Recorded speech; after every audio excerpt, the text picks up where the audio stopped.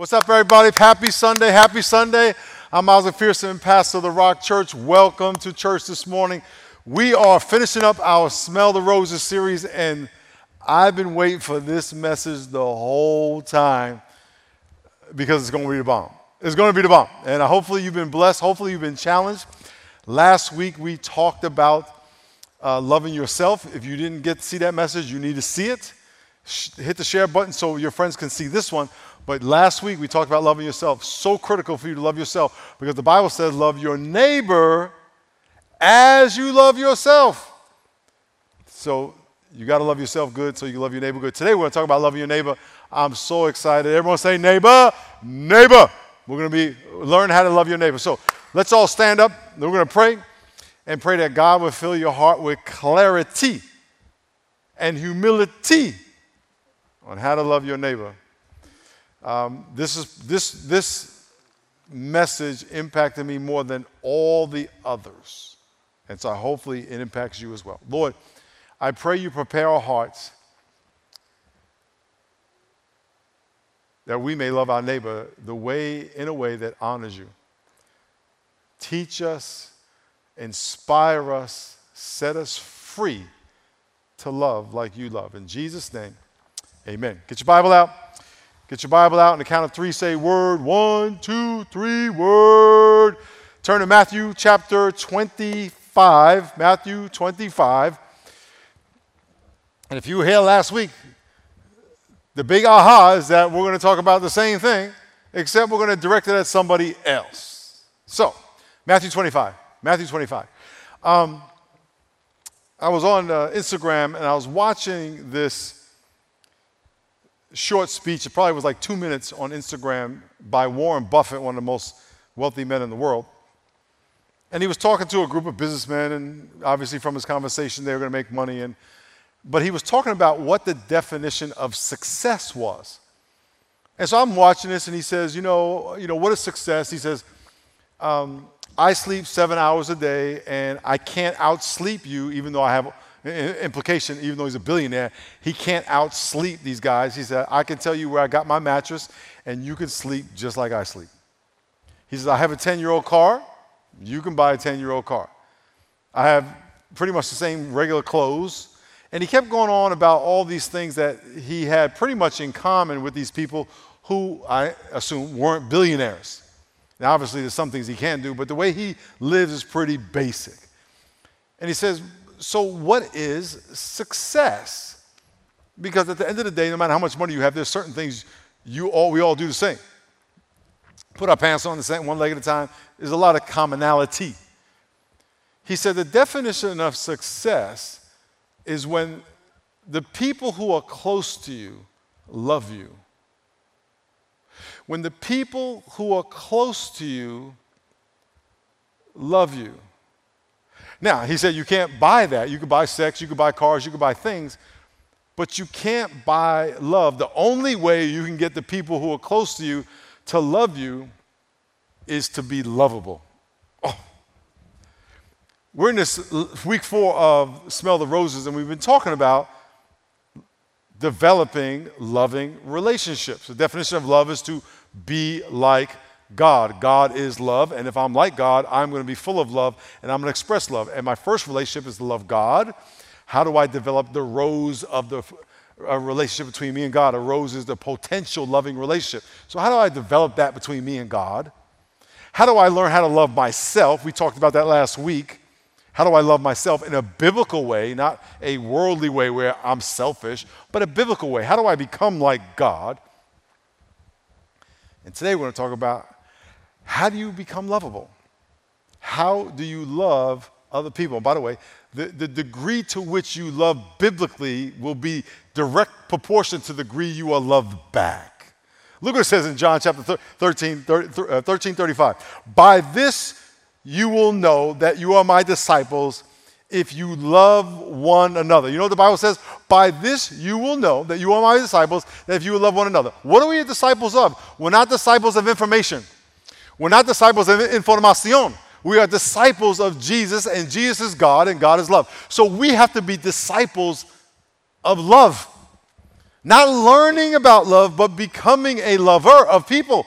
And the Bible says that you will know you are my disciples when there is love going back and forth. One of the ways that you can test whether you are loving people effectively is if you are being loved by people. I heard a story that I can relate to because I just had COVID, and it was another person who had COVID, and they were sick and for a considerable amount of time. And this particular person, I don't know who they were, it was just a friend of mine's, a friend, they happened to know a lot of people. And they were shocked by how many people didn't reach out to them when they were sick. Here they are in bed, sick, and hardly nobody text, called, said, how you doing? And it hit me, I was like, huh. And I started thinking about the same thing. Some of the people in my life who I thought were close to me, people that I've done a lot for, nothing. And at first I was like, dang, that's messed up. But then I thought to myself, I must not be loving them right. How can I be more lovable, be more loving? And so it's one thing to say you're loving people, and you may in your mind think, yeah, I'm being a good guy, but really, or being a good girl, what's coming back to you? There was a lady who survived Auschwitz. Auschwitz was a series of 40 extermination camps in Poland that the Germans were exterminating Jews. And in Auschwitz, they exterminated about over 1 million of the 6 million Jews that were killed. Starved to death, gas chambers, just satanic. And this one lady who survived that and her family were killed there, she remembers being in Poland where people were hiding her from the Germans, because the Germans were going house to house looking for the Jews to take them to camps to kill them. So it's like just satanic. When she meets people today, she asks herself in her relationships, are they someone who would hide her? And when Warren Buffett was telling the story, he was looking at this crowd. He says, and these are business people he's talking to with money. He says, you know what? Some of your kids wouldn't hide you. They love you with the love they want because they're going to get something from you. Some of your family wouldn't hide you. Some of your employees wouldn't hide you. You're not that important to them. And so I didn't hear the rest of the speech because it wasn't on Instagram, but it was all about how lovable you are. So I want to encourage you as we look into this last session. How well you love people is going to be indicated by how much love you are getting back. Now, some people aren't going to like you no matter what. Got it. Some people are going to love you over the moon just because of who they are. Got it. However, what you get back is going to be in direct proportion to what you give out. The quality of what you give back is going to be direct proportion to what you're going to give back. Not that everybody's going to love you. Trust me, I'm going to say it again. Everybody's not going to love you. However, the better you love, the more love you're going to get back. And that is one telltale sign. And I'm going to tell you something. When I heard that and started thinking about that, I started thinking about some specific people in my life that I said, if I do anything in my life, those people, I have to have their love.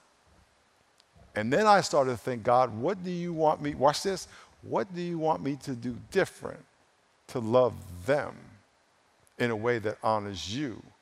And I'm going to tell you, it was instant response. Again, it's not manipulation. It's God, what am I doing wrong that I can do better? And he showed me. So as I'm talking, I want you to think about people in your life that you want to make sure you have a loving relationship. Remember, a rose is the potential loving relationship you could have with somebody. So I want you to think about people in your life. You say, I want to develop that rose between me and that person. I want to have a better relationship. I want you to think about that as we're talking. But the information is one thing, but I want God to move in your heart where you say, it's not what it should be. And by the way, someone you've known for a long time and the relationship is stuck. Remember we talked about in this very first message of this series that the rose was not the plant the way it was. The rose was not the plant in its condition.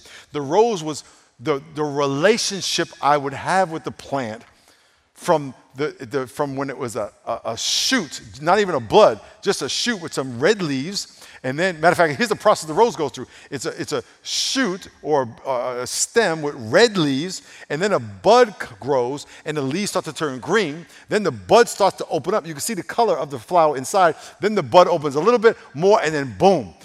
That is the process. And so I started to have this relationship with the rose. That is smelling the rose. And so I want you to think about somebody in your life. You say, man, that relationship is okay. It could be someone in your family, your spouse, your kids, your parents, your neighbor, someone at your job, whatever. I want you to think about somebody and say, God, I want to see that relationship bud, because this is going to be the most telltale, hardest, deepest penetrating process rose of this whole series is the other people. Oh, I'm going to love God because God's good. He's perfect. I love myself because I'm good. But what about that person? It's going to take more humility, more surrender. Okay, let's read. Let's go to Matthew chapter 25. Matthew chapter 25, we're going to read verse 14. We're going to read the same thing we read. By the way, before we get to that,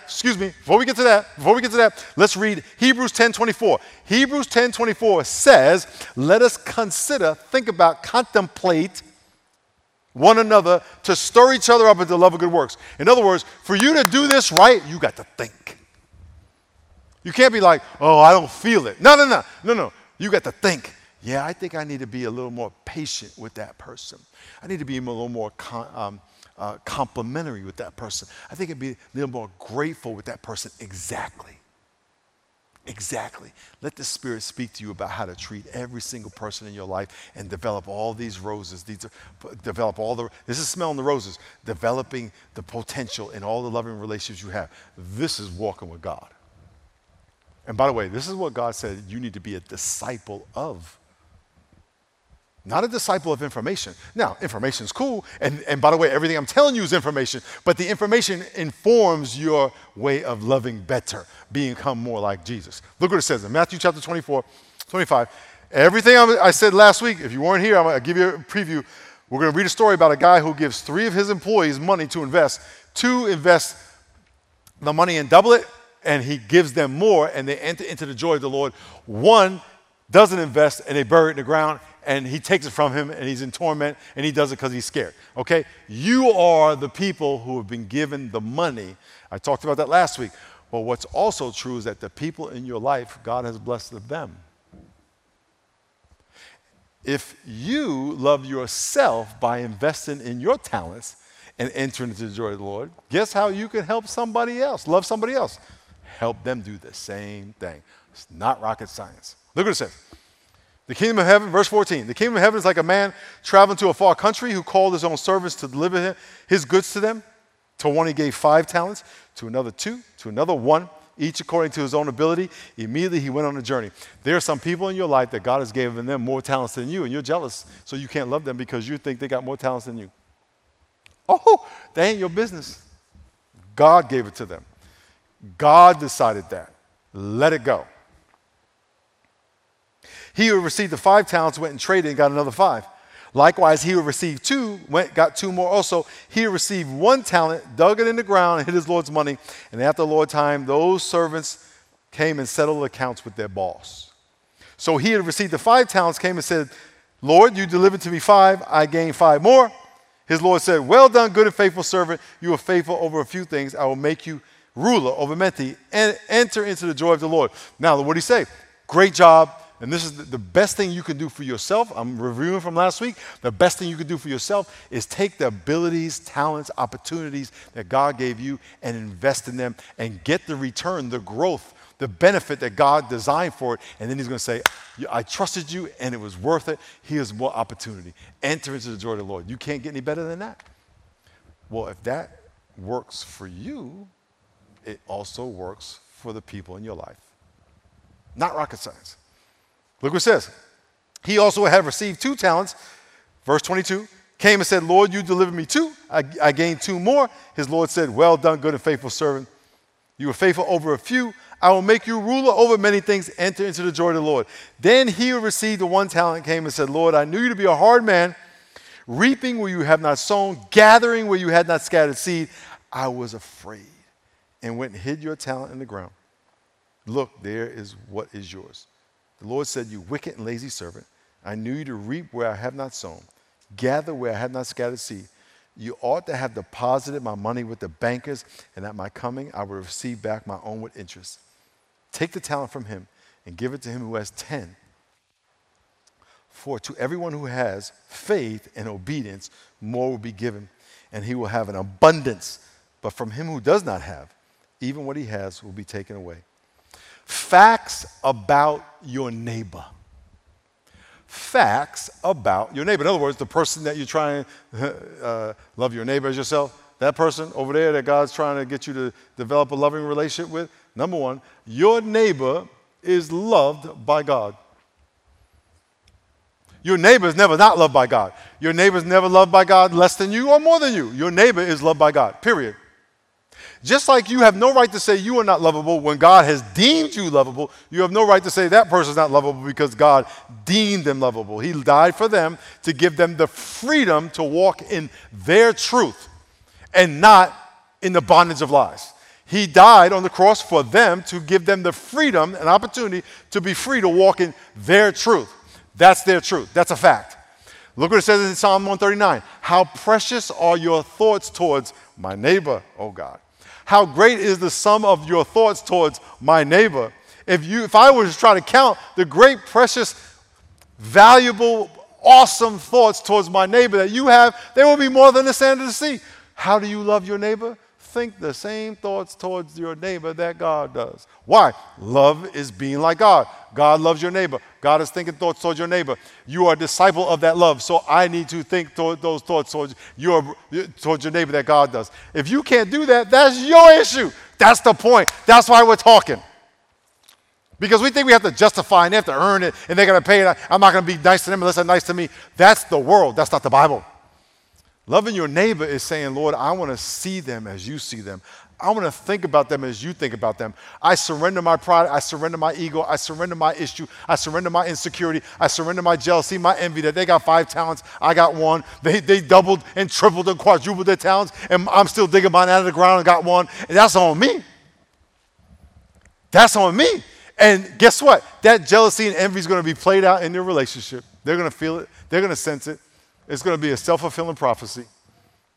And all you got to do is, one of the ways you can look at it is ask yourself what you're thinking, ask yourself what you're saying behind their back, because if you're talking behind their back, it's really about something in you than them. And watch how they're treating you. Number two, God has blessed them with talents, spiritual and natural. For the kingdom of heaven is like a man traveling to a far country who called his own servants and delivered to them goods. To one he gave 5 talents, to another 2, and to another 1, and then he went on a journey. Do you know that God gave that person talents? One of the ways you can love them is to learn about those talents, encourage those talents, invest in those talents. I know that, I was out like 7 weeks with COVID, 6, 7 Sundays, and Pastor Travis, campus pastor at this campus, and all the campus pastors had to preach more. And anything I can give them to help them with any part of their communication is investing in their talents. And it enables and empowers them to walk into the joy of the Lord as they obey what God has called them to do. But check this out. I also can walk into the joy of the Lord because the act of investing in them is part of what God has given me to do. It's a win-win. Imagine if the people in your life, or the people in your life, do you know what they've been called to do? Do you know their talents? Do you know their weaknesses? Do you know their fears? Do you know their gifts? Do you know their place in the kingdom? If you don't know those things, how are you loving them according to God's design? Remember, loving them is being like God, so you're treating them like God. Well, God knows the plans he's given them, and he's rooting for them only in that. So if you're rooting for them over here, you may not be loving them. If you're saying, hey, look, you don't need to do that. You don't need to go try to start a business when God has told them to start a business. You don't need to date that person when God's told them to date that person. No, God, how do you want me to invest in them? How have you designed them? And that's why when I talk to people who are saying, what does God want me to do? I always ask them, What are your gifts and talents? What are your passions? Who do you like to help? Let's go where God, let's try to figure out how God designed you. Start there instead of me having some lame brain idea. Let's go with God's design. That is truly setting someone free to live the truth, which is love. Take the spiritual gifts test at our website. Go to sdrock.com and type in spiritual gifts test, and you can find out about you. And when you find out about you, you will be liberated. And you'll stop chasing these dead-end jobs that are not consistent with how God made you, and you'll find freedom to actually be who God designed you to be. You are a diamond. A diamond, you know, when you look at diamonds on a ring, they have bling and they have sparkle. A diamond has no sparkle without the light. The light is God. But if you take that diamond, you don't know it's a diamond, and you put it in your pocket trying to make it glow. No, you have to use the diamond for what it's worth and put it in light so it can reflect the light. When you walk in God's purpose and express the gifts God has given you, the glory of God will be reflected off your life, because that's how he designed you to glow.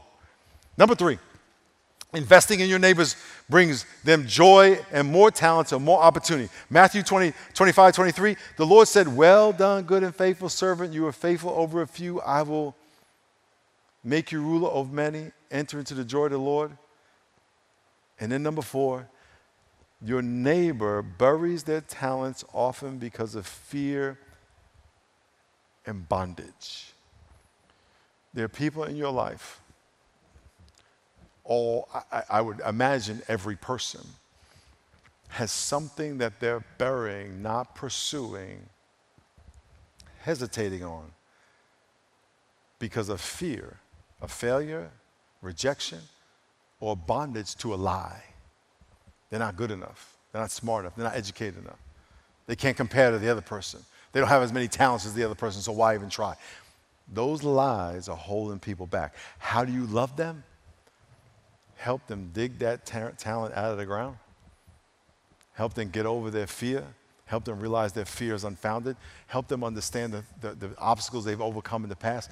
Help push them forward on what God has called them to do. I got my teeth cleaned last week, and my hygienist, I literally I have bad experiences from kids, so I'm paranoid. I always think I'm going to get an electric shock nerve in my mouth, so I'm always tense. So I have a fear of being in a dentist chair. But my hygienist is so good that I fall asleep. Hear me when I tell you.